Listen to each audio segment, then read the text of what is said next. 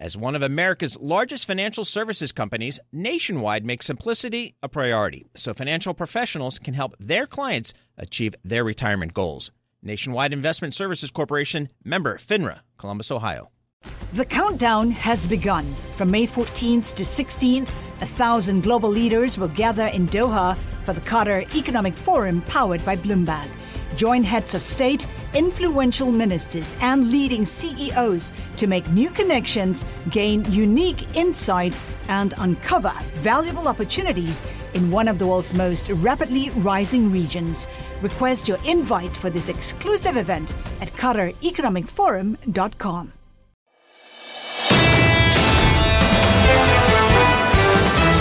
This is the Bloomberg Surveillance Podcast. I'm Tom Keene, along with Jonathan Farrow and Lisa Abramowitz. Join us each day for insight from the best in economics, geopolitics, finance, and investment. Subscribe to Bloomberg Surveillance on Demand on Apple, Spotify, and anywhere you get your podcasts. And always on Bloomberg.com, the Bloomberg Terminal, and the Bloomberg Business app. Marvin Lowe joins us now, Senior Global Macro Strategist at State Street. Marvin, wonderful to have you with us on the programme. Tom wanted to talk about the note from SocGen's Kit Jukes this morning. He said this: US data will dominate sentiment and will probably deliver solid retail sales, decent industrial production. The debt limit remains a major issue, but for now, evidence of recession is missing. Marvin, is recession evidence missing right now for you?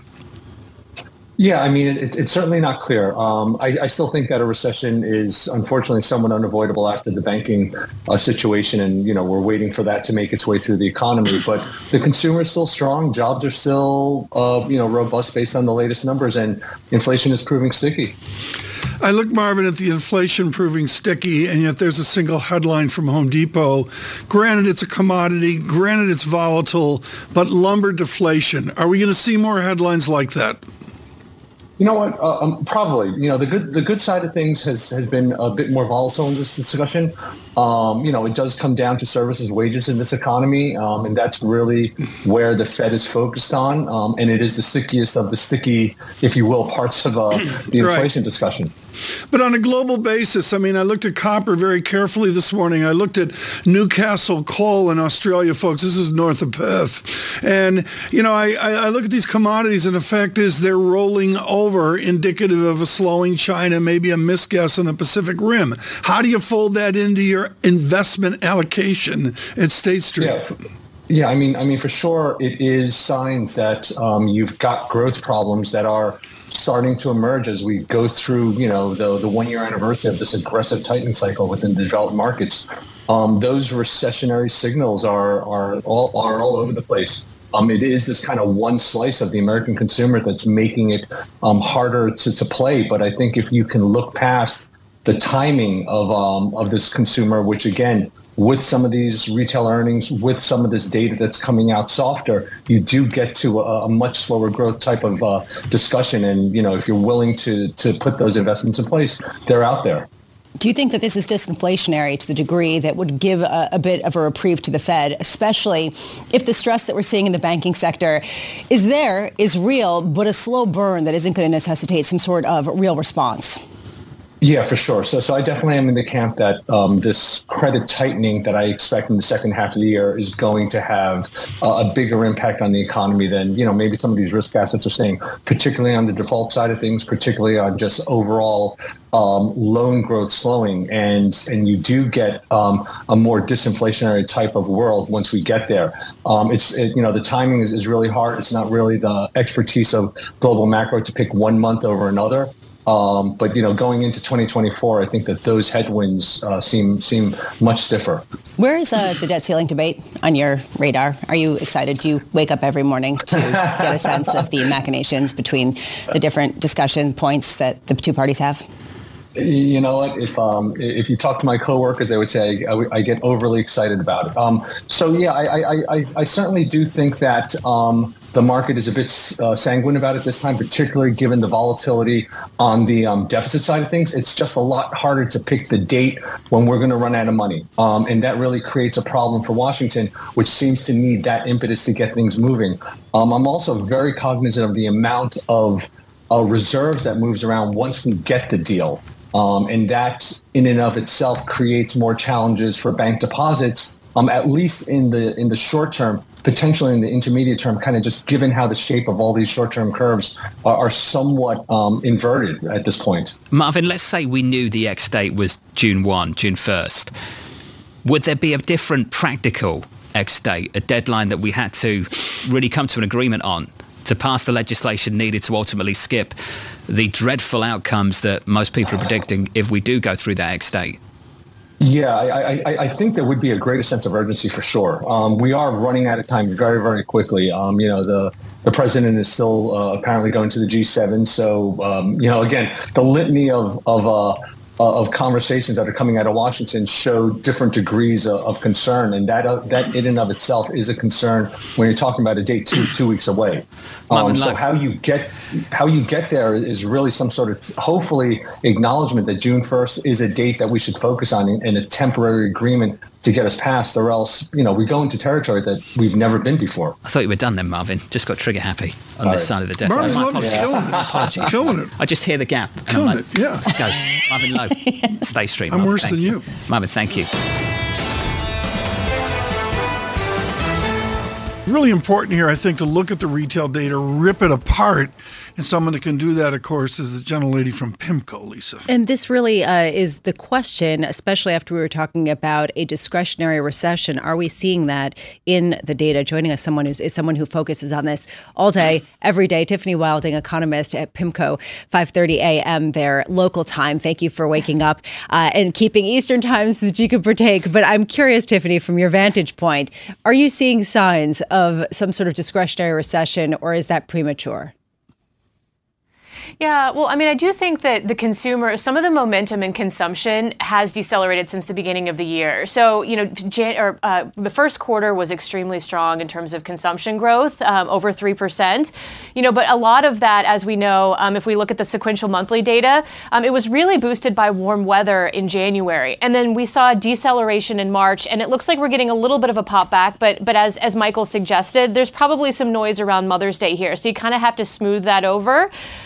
So we would suggest you are seeing some decline or growth deceleration in consumption. But overall, as was said, the consumers are hanging in there. And of course, that's also going to be a function of the labor market. And it is still reasonably strong. Hanging in there and willing to pay the prices that are being demanded are two different things. Is there a sense that there really is starting to be some pushback to the inflation that's being borne out in consumers' pocketbooks and in the fattening margins of profits at companies? Yeah, well, so, I mean, we're definitely starting to hear more of that coming from, the various earnings releases from some of the consumer companies. They're saying, obviously, that consumers are a little bit more price sensitive in various categories. I would say when I look at the macro data, I don't see it as much. And of course, we need more macro data. If we're starting to see these trends at the company level, they're noticing it, then it'll come out with the macro data with a lag. But overall, I would say inflation is actually still reasonably robust. I mean, obviously at 5% or more, it's over the Fed's target. We do expect it to come down, but I think continues to be stickier than expected. Tiffany, I need to ask you this because in the equity market, I've been looking at the slow motion convergence of moving averages down to what Lisa and I call a snooze fest. I got the same thing in the bond market. If I look at the 2-year yield, there's a teensy-weensy 2 basis point differential in the 3 moving averages I use. Does Jerome Powell call that a success? To see the lethargy, the boredom within the bond market described by the 2-year yield?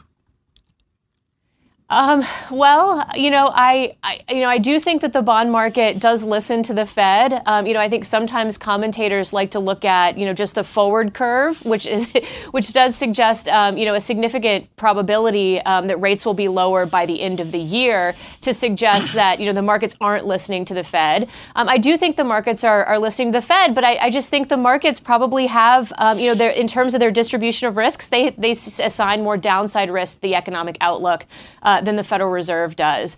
If you take a historical look at banking sector crises and stresses defined by 30% drops on average in banking shares, you do tend to see the economy decelerating after that. And that'll of course come from tighter credit conditions for consumers and households. What do you hear from then your PIMCO portfolio managers without giving away the crown jewels? What does PIMCO say about the dynamics in this banking crisis in agency paper? Yeah, well, of course, there's some, banks that failed, obviously held, they held a lot of treasuries as well as agencies. Obviously that will need to be sold. We think that's probably priced into the market, though. There's a pretty good understanding of exactly what that is, in terms of how much it is. And obviously the Federal Reserve is also shrinking its portfolio, but on the other side of that, you don't have a refinancing wave because interest rates are so high. So overall, we think it's priced in. We actually like agency MBS. We think that they actually provide pretty good value right now, just because volatility has been high and the level of interest rates are high, and those things can mean revert back down. As we prepare for a slew of retail earnings, particularly tomorrow with respect to Target and then Walmart, do we get a sense that perhaps people are too bearish, that Home Depot was an outlier, and that otherwise, to your point, the consumers are still spending and they can keep borrowing to do so?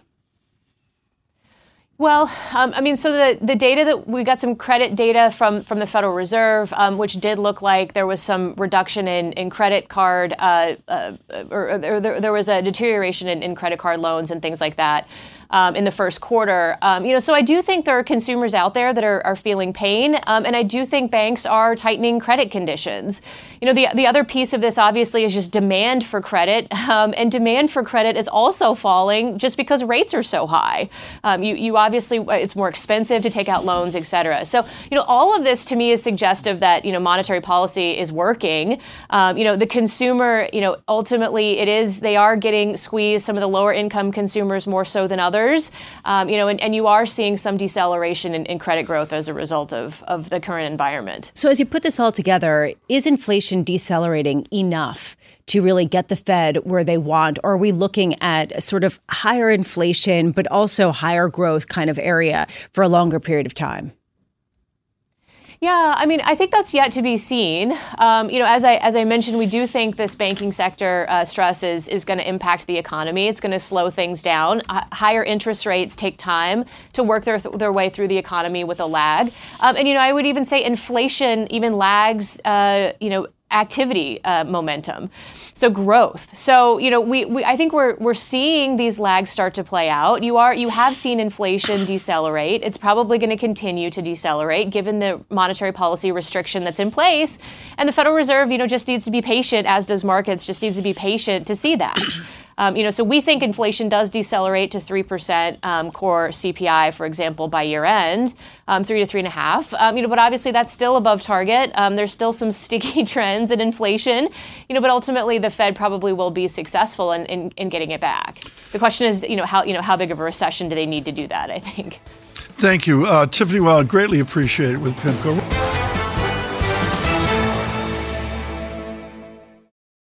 Nobody ever says make it complicated. That is why Nationwide makes simplicity a priority by providing financial professionals with straightforward, client-ready resources. From clear strategies to help clients meet retirement savings and income needs, to ways to cover rising healthcare costs and more. Nationwide simplifies planning so more time can be spent helping clients. Nationwide is on your side. Nationwide Investment Services Corporation, member FINRA, Columbus, Ohio.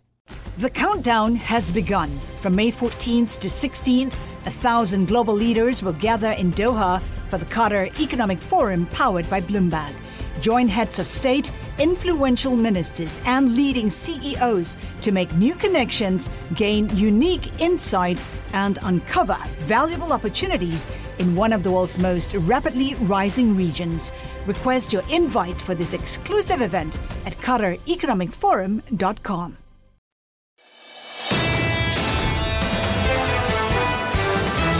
Lindsay Rosener of Pigeon Fixed Income weighing in on the market reaction, writing the following. There's a kink in the T-bill curve around the ex-date with 100 basis points of extra yield. If we don't get a resolution, we're just kicking the can down the road and not eliminating the problem.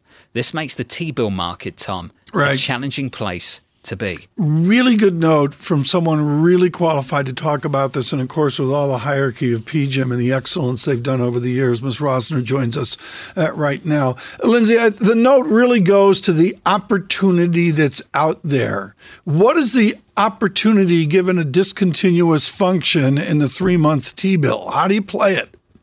Right. I think the answer is you don't play it.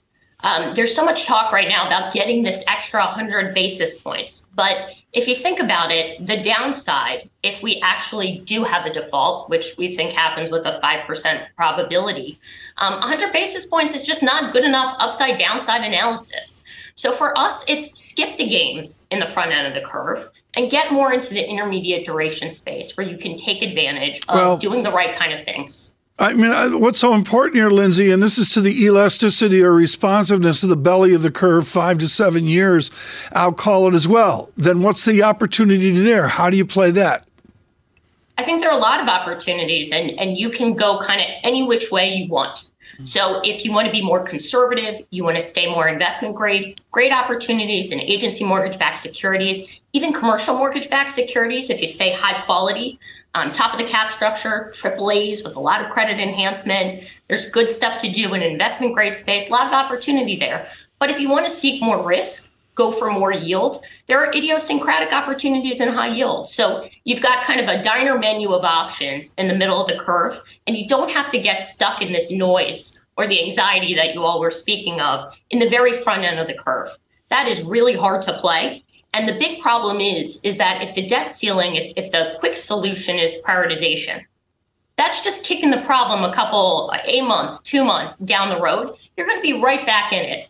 And so if you thought you did something cute and you bought T-bills 2 months out, well, you may now be back at the X state before you know it. And it's just not a game worth playing. Okay. That said, if this, let's say, gets resolved, do you then get more risk on? Do you start to get more aggressive in other areas that go beyond just simply the idiosyncratic trades? So we go back to, with your prior catch, you're asking, okay, this gets resolved, what's next? And the what's next is we go back to what we were concerned about, which is we still have the central banks across the globe that are trying to fight inflation. And there are parts of the globe where we still have double-digit inflation. So this battle isn't over. And we need to think about how does the curve respond. Right now, we all know that there's a significant amount of cuts priced in the U.S., for example, at the end of the year. How does that work out moving forward? And so we go back to inflation watch. We get out of debt ceiling watch and we move back to inflation watch and figuring out, is a recession happening? Will it be a soft landing? And in that scenario, it still isn't yet green light risk on. We've been talking about that Bank of America Fund Manager Survey, and one aspect of it was that allocations to bonds are the biggest going back to 2009. This is the latest one from May. How much does that give you a sense that things are crowded in the duration trade? Basically, this idea that longer term there is a confidence that we're going to be low inflation, low rate kind of, trading the same way that we were over the past few decades. I think what we've got here are some big shifts in asset allocation or portfolio allocation. Forever, there was the discussion of the 60-40. 60-40 is not really working. If you have a move to this 50-50 or even more fixed income, that then tells you that these flows make sense and they are stickier than one may think. Also, as we've been saying all year, you've got income and fixed income. This isn't a place that you just park it because you're scared. There's a lot to earn here. And so I think that movement into fixed income is well-founded. I'm obviously biased as a fixed income manager, but I think it makes a lot of sense now, and it didn't make much sense for a very long time. Do you think the allocations are just generally increasing in a structural manner to fixed income and decreasing to equities so that it might be more of a 50-50 kind of new portfolio? I think time will tell. I do think it's moving in that direction, and I think that direction makes a lot of sense. Lindsay, got to wrap it up there. Always enjoy your insight, particularly on the debt ceiling. You know, for once, we're actually having some intelligent conversations, Tom, on the debt ceiling this morning. Lindsay Rosner there on the bond market. Right now in Washington, and we're going to try to take a different spin here. Isaac Boltanski joins us, Director of Policy Research at BTIG. Exquisitely good on the distillate of when we're done with this. Isaac, first question. The morning after this is fixed, what happens? We go on to fight about other things, Tom. You know, then the morning after, then we're going to refocus on whatever the next big legislative deadline is. And that may be the spending bill at the end of September, it may be the farm bill. But when we get this off the table, I think the market can go back to worrying about everything else, because the debt ceiling is so important. Look, Isaac, and this goes back, folks, to Pete Peterson, the gentleman from Nebraska who called me up. He was quite elderly at the time, and he and I talked about his ageless concern, Isaac, where the former Secretary of Commerce made clear he was forever worried about this debt. The Peterson Foundation publishes that CBO interest expense over the next 10 years will go from $640 billion to $1.4 trillion. That's the interest expense. Every American knows that's nuts. Why shouldn't we be concerned about this? We absolutely should. We absolutely should. But DC has an inability to focus on the long term, right? We are focused definitionally on short-termism. And even when we have these discussions regarding the debt ceiling and maybe spending, we've already taken off the table talks about addressing long-term entitlement reform, which is we know is one of the larger drivers of our debt. And so we've also taken off the table defense spending and other items. And so when you start with so many sacred cows, it's impossible to actually get anywhere over the long term. So the most we can hope for, Tom, from these negotiations is just not shooting ourselves in the foot with a technical default and having to go through the mess of prioritization and whatever else may come from not doing the basic job of lifting the debt ceiling. Isaac, I'd love you to build on what Wendy Schiller was talking about of Brown University earlier this morning when she said that in our ultra-polarized world, she expects things to sort of be a repeat of 2011 in a bit, but with a less satisfying legislative solution, basically saying that Republicans tend to want the government to go into some sort of default or at least some sort of non-payment because it plays well in terms of them taking a hard line on spending. Is that true, or is that not really borne out in your experience? I don't think that we're there yet. And I'm still operating under the old maxim that things in D.C. are impossible right up until the point that they're inevitable. And I do hope that we're able to get some progress today where we're able to move forward on that list of menu items that we've all seen reported about over the past few days, to the point where perhaps President Biden leaves his G7 meeting early or skips Australia and some of the other stops, comes back, has a one-on-one with Kevin McCarthy as early as next week. And then at least, and my base case here is, we just have a deal that pushes the debt ceiling deadline to the end of September, which then aligns it with the federal spending deadline and gives negotiators a little bit more time because, look, they're trying to solve some pretty thorny issues when in reality, you got to have something starting to move its way through the legislative process by the beginning of next week. As we wait for paint to dry and get a sense of when things get to be a little bit more urgent, we're going to have the hearings with respect to what happened with Silicon Valley Bank and all of the regulatory oversight. We already got a look at some of the pre-released questions from the former CEO of SVB, blaming the Fed, blaming regulators, blaming social media. What do you expect the response to be? Look, the reality is hearings very rarely change the policy trajectory. And we need investors to know that the regulatory framework is going to be tightened for banks. They're going to start with super regionals for their total long-term debt requirements and resolution requirements. And then they're going to go down to the 100 billion plus bucket and start to deal with things like AOCI.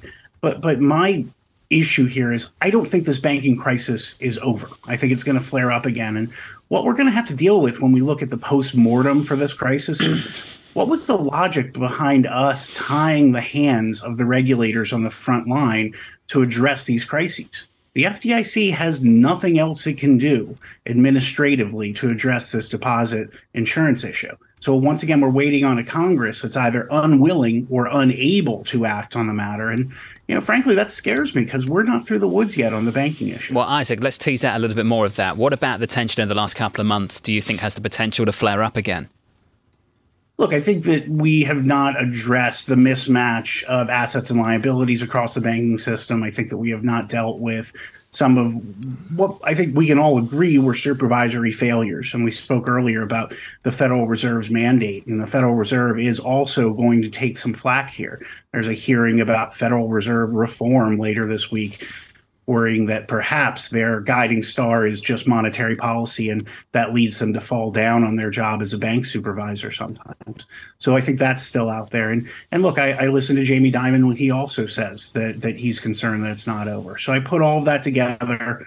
I put into that mix the fact that you still have some policymakers talking about the need for a short selling ban on banks. And I look and say that our option set for addressing another flare-up, especially if it's in a bigger, more systemically important bank, is pretty limited to just Congress passing legislation quickly. And they're not good at that. Isaac, thanks for the perspective. Isaac Boltanski, the brutal honesty there at the end from BTIG.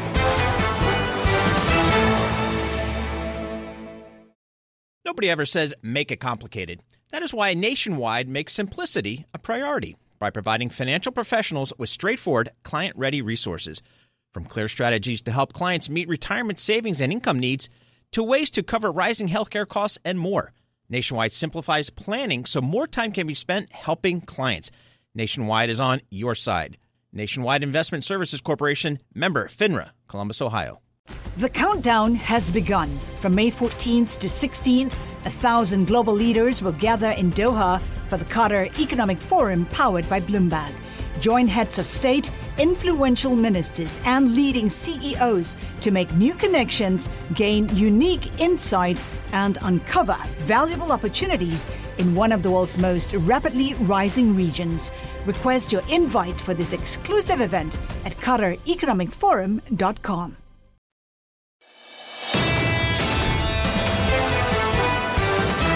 Lisa's an expert on this because she's at Home Depot 3 times a week. John and I are clueless on this. Somebody really competent is Charles Grom. Chuck Grom is senior retail analyst at Gordon Haskett and joins us right now. And what's so very cool about this out of the College of the Holy Cross is this is one of the coolest things on the securities research side. This gentleman is a CPA and a CFA, and that is bulletproof across Wall Street. Combine the two, combine the accounting, Chuck, and also the financial analysis of the CFA designation. Is Home Depot a different company than the company we've known for 20 years? No, not at all. I mean, I think there's a lot going on with the consumer right now, and you touched on it in terms of the weather impact. But I think the key line out of the Home Depot release today was demand starting to normalize. And I think that's something we haven't heard from Home Depot in quite some time. And I think that's the big issue. And understanding how long that's going to last is really going to weigh on shares here in the near term. But let's face it, I mean, March was very unfavorable from a weather perspective, but April wasn't. And we don't know the exit rate for the month of April right now, but we suspect it was weak. And so you can't hide behind weather right now. One of the distinctions they have is they own the pro market, or at least that's the verbiage. Do they still own the pro market? And is that the Home Depot distinction forward? Oh, 100%. I mean, let's face it, nothing really structurally has changed here with Home Depot. Stock's down a little bit pre-market. They didn't have a great first quarter. They're cutting the guide for the year. But pro business, north of 50% of their sales, they still dominate that part of the market, particularly relative to peers. Lowe's is way behind at close to 25%. So again, that has not changed at all today. How much is this really a housing-specific sector issue, a construction-related issue, just simply because there has been so much investment in people's homes, there has been purchases, and prices have gone up so much? Yeah, I think it's all of that. I think demand normalization again is the key here. But you know, when rates are this high, people are not moving. But let's face it, people have jobs, so they're still investing in their homes. We're just seeing category demand normalization across the board. And I do think that their seasonal business, we'll learn more on the 9 o'clock call, was also soft because of some of the issues with weather here. We are seeing Lowe's shares down in sympathy, as you can see. Those shares down almost 4% as well. So people seeming to believe this is a sector-specific issue. Moving ahead to Target tomorrow and then Walmart on Thursday, how much are we going to see a similar trend in those retailers at a time when a lot of different stores are saying that they can pass along price increases and then some? I think retailers are going to have a much harder time, taking price from here. I think we're starting to see the consumer push back. We're seeing consumers start to trade down into companies like Walmart and into categories and private brands in particular. So we're cautious on Target. We're more optimistic on Walmart. I think that the key thing here is we're starting to go through a discretionary recession across retail, and I think we're actually already in it. And I think we're going to start to hear that from a lot of companies over the next couple of weeks. If you rewind the clock, the past couple of weeks, we've heard from Costco, their business has been softer. It's very atypical for Costco to have that volatility in their business. So if Costco's volatility is there, Home Depot's business is softening. Right. It's happening everywhere. One of my big themes, Chuck, is management's adapt. How does retail adapt to the slowdown you describe? Is it layoffs? Is it protect the margin and EBITDA at all costs? What's the prescription here looking at history? Well, I mean, the number one thing they need to do is protect the balance sheet and control inventory levels. And if there's anything that could happen in 2022 was demand started to soften and inventories started to get in better shape. Are they there yet? Not really across the board, but they'll start to get there. And, for Home Depot, their SG&A expense control was very, very good in the first quarter. That's why even with softer business, they were able to come in with earnings of $382. So the first thing will be inventory. Second thing will be cost control. And I think the third leg would be job cuts down the road if business continues to deteriorate. Chuck, that phrase, discretionary recession, can we dig into that just a little bit more? Is that Sure. up and down income brackets? Does that go from goods to services? Can you give me a little bit more detail on what you're looking for there? Well, I think it's a little bit more goods than services right now. I mean, you look at the travel industry and anybody that's been at the airport or been on an airplane in the past few months, they're always full. So people are definitely shifting spend towards services. But I think it's the categories that my companies sell into. We're just seeing softness across the board. Whether it's consumer electronics, whether it's home furnishings, whether it's home improvement in this case. Again, all three of those are starting to see weakness. Chuck, how much is this going to really challenge the fact that companies have been raising prices beyond their input prices? In other words, that profit margin has to come in much more than people are expecting. Yeah, I mean, that's a really good point. And I mean, and that's what we're going to have to watch, the elasticity across the board. We're starting to see it in discretionary areas start to normalize on the price front. We'll start to see it in CPG areas, food areas in the coming months as inflation starts to pull back. I'll just point out that just traffic across retail has been very, very soft over the past 2 months. And that's always a harbinger of things to come. And it doesn't look good. The consumer's pulling back. And frankly, none of this should be a surprise after the past couple of years of splurging across the consumer space. Chuck, I'm looking at this weekend buying the American push mower for $82 from Home Depot. I mean, we got to mow Central Park. I got to do my part for Mayor Adams. Where's their perfume section? What part of Home Depot is where they really make the margin as they get to 16% EBITDA? It's really pretty even across the board. It really in the seasonal areas, home furnishing area, that's where the margins tend to be the best. But if you go back to here, this print for Home Depot, again, it's not pretty, but the gross margins are actually pretty well protected, and their inventory levels are in good shape. So it's not a great print from Home Depot this morning, but it's also not the end of the world, in my opinion. Chuck, this was smart. Let's do this again soon. Chuck Grom there of Gordon Haskett. Thank you, buddy. Appreciate it. Subscribe to the Bloomberg Surveillance Podcast on Apple, Spotify, and anywhere else you get your podcasts. Listen live every weekday starting at 7 a.m. Eastern on Bloomberg.com, the iHeartRadio app, TuneIn, and the Bloomberg Business app. You can watch us live on Bloomberg Television and always on the Bloomberg Terminal. Thanks for listening. I'm Tom Keene, and this is Bloomberg.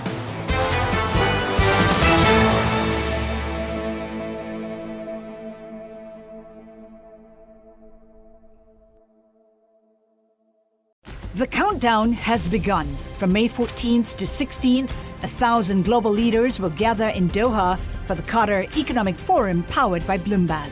Join heads of state, influential ministers, and leading CEOs to make new connections, gain unique insights, and uncover valuable opportunities in one of the world's most rapidly rising regions. Request your invite for this exclusive event at QatarEconomicForum.com.